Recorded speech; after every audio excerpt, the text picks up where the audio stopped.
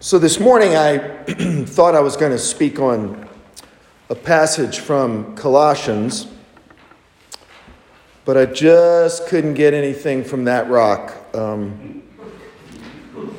you can put your bulletins down and listen up to the lectionary reading, the reading that comes to us weekly. And this is what comes up the first Sunday in Lent every year.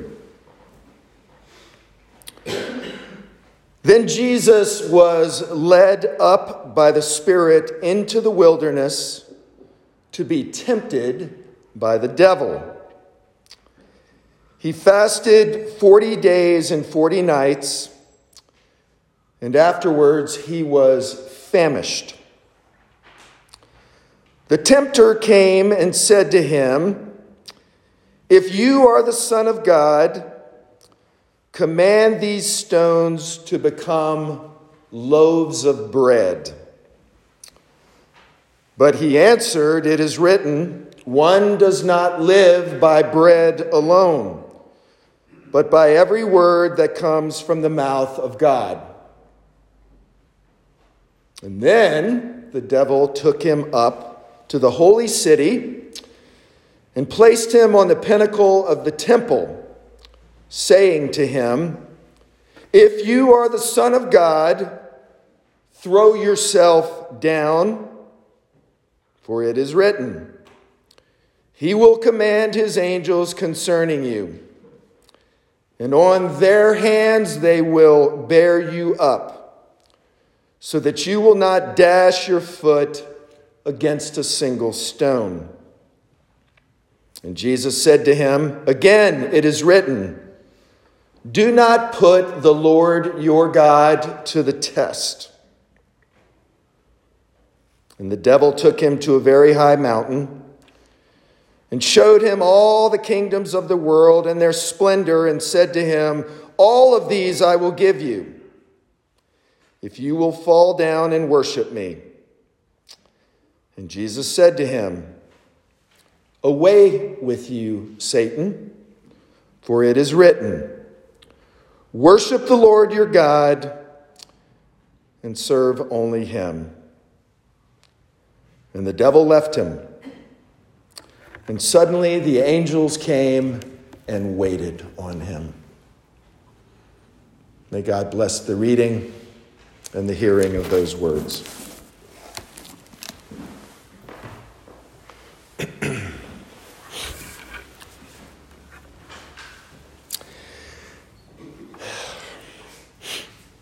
In her best-selling book, The Writing Life, Annie Dillard says, "How we spend our days is how we spend our lives. And what we do with this hour and that hour is what we are doing." So my first reaction to her obvious insight was to say, well, of course. It's obvious, isn't it? How we spend our days is also how we spend our lives. But when I linger on this, it sinks into my soul and it actually becomes a little bit unsettling. Our lives race by very quickly. Yet how we spend this day is how we spend the limited time we have.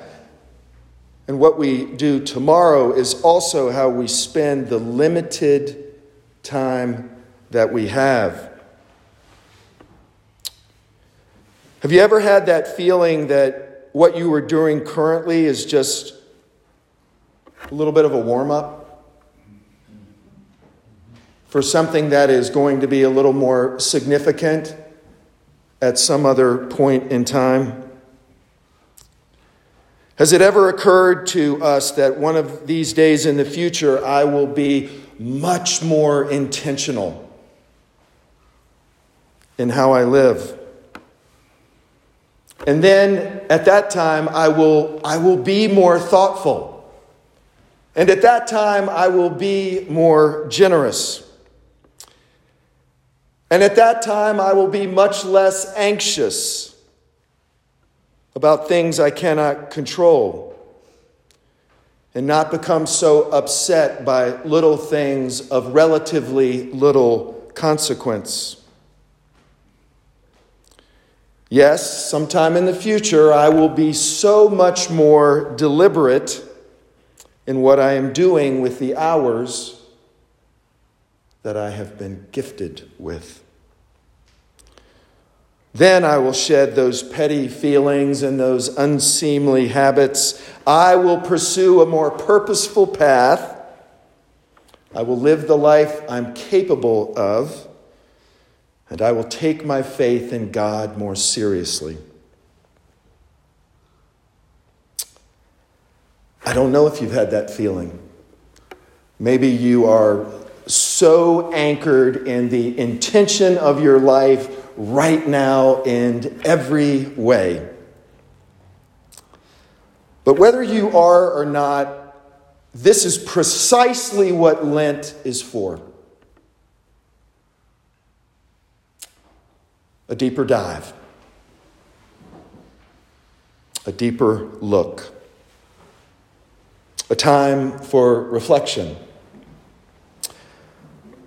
A time to scrutinize those aspects of our character that we might put off to be examined at a later date. But what if that isn't true? What if the time is now? What if the time were to be today? Because we do all know, particularly in a week like this, that this is not in any way a dress rehearsal. So every year, as I said earlier, we're given this exact story the first Sunday of Lent. The temptation of Jesus. The story is found in Matthew, Mark, and Luke, but the story is essentially the same. Immediately after he's baptized, Jesus spends 40 days in the wilderness. I think it's important to note here that Jesus didn't want to go into the wilderness. Right? He didn't choose to go into the wilderness. He wasn't looking to be alone and tempted. But he was driven into the wilderness. That's the verb here. And I think that alone is a little bit of a lesson. It's interesting. The wilderness happens. The wilderness is inevitable. Life is full of wilderness moments. Life is full of wilderness seasons. They will come. And like it or not, life will offer up many opportunities for us to feel alone and unsettled and uncertain and vulnerable and afraid. Guaranteed. And in those places, hard, important questions get asked. I remember being on an outward bound trip many years ago in the North Carolina mountains. And for days, we'd been having a blast, and we'd been doing rock climbing and canoeing and hiking and camping. And then we came to the finale, which was a solo. I don't know if you guys know anything about Outward Bound, but the solo is the end. And I was 30 years old, but I was actually a little bit nervous. You know, I was thinking a little bit about the bears and the mountain lions and the coyotes. And anyway, we were all taken to a remote spot and left by ourselves. And we were given a little bit of water, and we were given a bag of nuts and a tarp. It was late afternoon, and so I scrambled to find a level spot. and set up my tarp for the long night in the woods. And it started to rain. And since it was almost dark, I curled up under the tarp. Man, that was a long night. Wilderness is like that sometimes. Time feels like it slows down. Time feels like it stands still. Replete with a wet sleeping bag and mosquitoes and unfamiliar noises. And that doesn't even take into account the many voices in my head. I was so happy when the morning finally came. The gift of light. And even though I didn't really understand it at the time, something actually changed in me. The simple gift of time. Warmth, sleep, peace of mind. For a brief moment, I wanted to never, ever again take those things for granted. But I want to go back just for a minute to this story, because I can tell you it's about so much more than taking things for granted.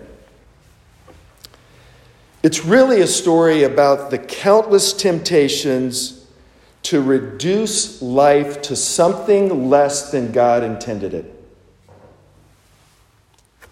The first temptation features bread, a symbol for survival. The second temptation is about power, that nuanced notion that you should be the master of your own fate. And the third temptation is really about prestige. Do whatever you can to be seen in a certain way. And to me, those temptations, even though they're couched in a little bit of a weird way, couldn't be any more relevant. Because in the end, this is a story about all the ways that we fall prey to the temptations of life to become more self-preoccupied than we even know. Worried about our own survival, our own control over things, our own self-image. I think Fred Buechner is really insightful on this topic. He writes this, which I hope you'll reflect on. Our innate temptation is to push everything out and away from the center of our being, even God, until there's nothing left but self. He continues, at the heart of things, it's hard for us to trust God. And it's even harder for us to seek God's will in the daily events of life. He says, in other words, we're not willing to be responsible for our own lives and the life of our communities. Our ultimate sin is a denial of who we are, God's children, beloved, cared for, living in a garden that will sustain us if we care for it, and in a community where life will be good and safe and full and rich if we live as children of God.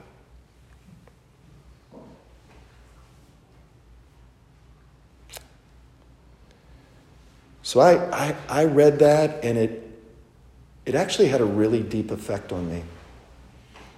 Really convicted me. Because I don't know if I seek God's will on a moment by moment, day by day way. I want to. But I'm frequently tempted to do something less. Survive, try to control what I can control, influence what I can influence. And yet, I'm almost certain that when I consciously ask for God's will in my life, something changes. Are we asking for God's will in our lives? It's not as abstract as we would even think. I find people say to me, well, what is God's will? It's not abstract. It's concrete. It's real. Just this week, I was thinking, I had a phone call with one of the directors of our schools in Kibera, and she has been unbelievably difficult over the last few months. She's been quite insulting. She has decided it was a good thing to question my integrity. And every single thing in me wanted to cut her off and have absolutely nothing else to do with her. But then she did a funny thing. She reached out to apologize. And I dared to ask myself, well, what is God's will? And it was clear. It was super clear. Super clear. Accept the apology. Extend forgiveness. Make an apology of my own for my own self-righteous attitude. And what did it cost me? Nothing.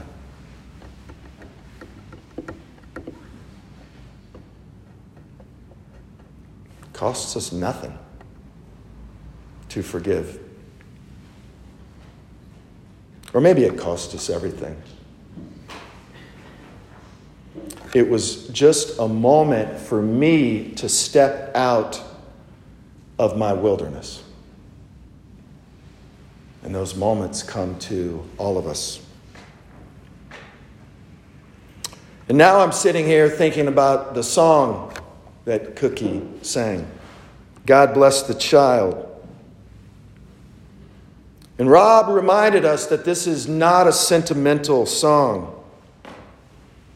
Because the driving lyric in there is, God bless the child who's got his own. Empty pockets don't ever make the grade. So you know what it is? It's about God's will for brothers and sisters who have empty pockets. For brothers and sisters who go to underfunded schools. For brothers and sisters who have infinitely fewer opportunities than those of us who would be gathered in a place like this. And then I started thinking that I should stand in front of all of you and acknowledge my failure to honor and reflect more deeply on Black History Month. Because I've said almost nothing about Black History Month. But there is no American history without Black history. And white American history has too often found a way to negate Black American history. And then you know what I started thinking? I know it's a scary thought. 2 years ago, I was briefly concerned about white privilege and systemic racism. I was made aware 2 years ago, more than ever before, that my experience of America is dramatically different from brothers and sisters of color who share the same space and the same Constitution.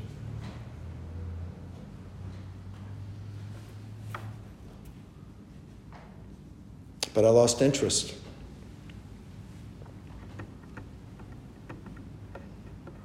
I moved on.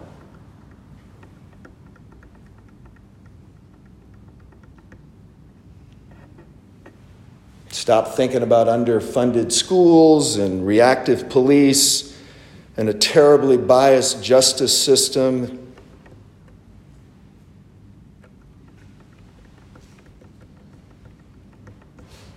I confess my sin.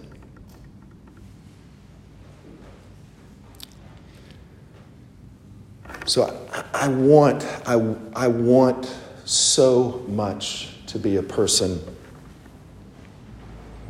who pays closer attention to God's will. And not just as it affects me, but a version of God's will that affects all of us. Because God's will is never just a personal and private matter. It is a personal and private matter and an interpersonal matter, but it's also always a corporate and public matter. God's will is life in community. It is a burning desire to create a garden where all of God's children have the same opportunities.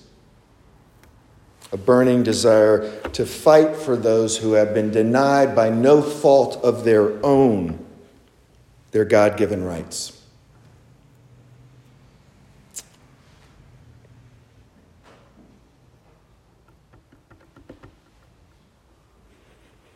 You've heard me say this a lot lately. It's not to be negative. It's an attempt to be honest. But I think as a country and as a people, we are living in the wilderness. As much or more than we have in a long, long time. Polarized and divided. Tempted to circle the wagons to protect our own interests. But I want to think, and I want to think with you, and I want to act with you, and I want to acknowledge that the wilderness, this wilderness, is a gift. Kathleen Norris reminds us of this. The wilderness is always an uncomfortable and unnerving place to be, and we yearn to be liberated from it. The wilderness was for Jesus and is for us, though, a liminal space. It is always a time of transition, a time of internal struggle when we stand at the threshold between our former self and our yet-to-be self. The wilderness is a space where we begin to shed ordinary routines and inherited mindsets and begin to see things differently. It is a place where our worldview might be shattered and our priorities turned upside down. It is a chance, once again, to draw closer to the will of God.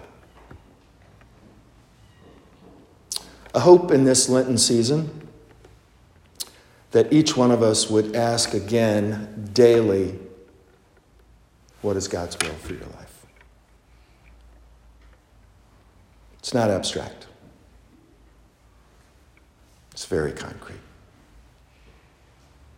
May it be so. Amen. Yes.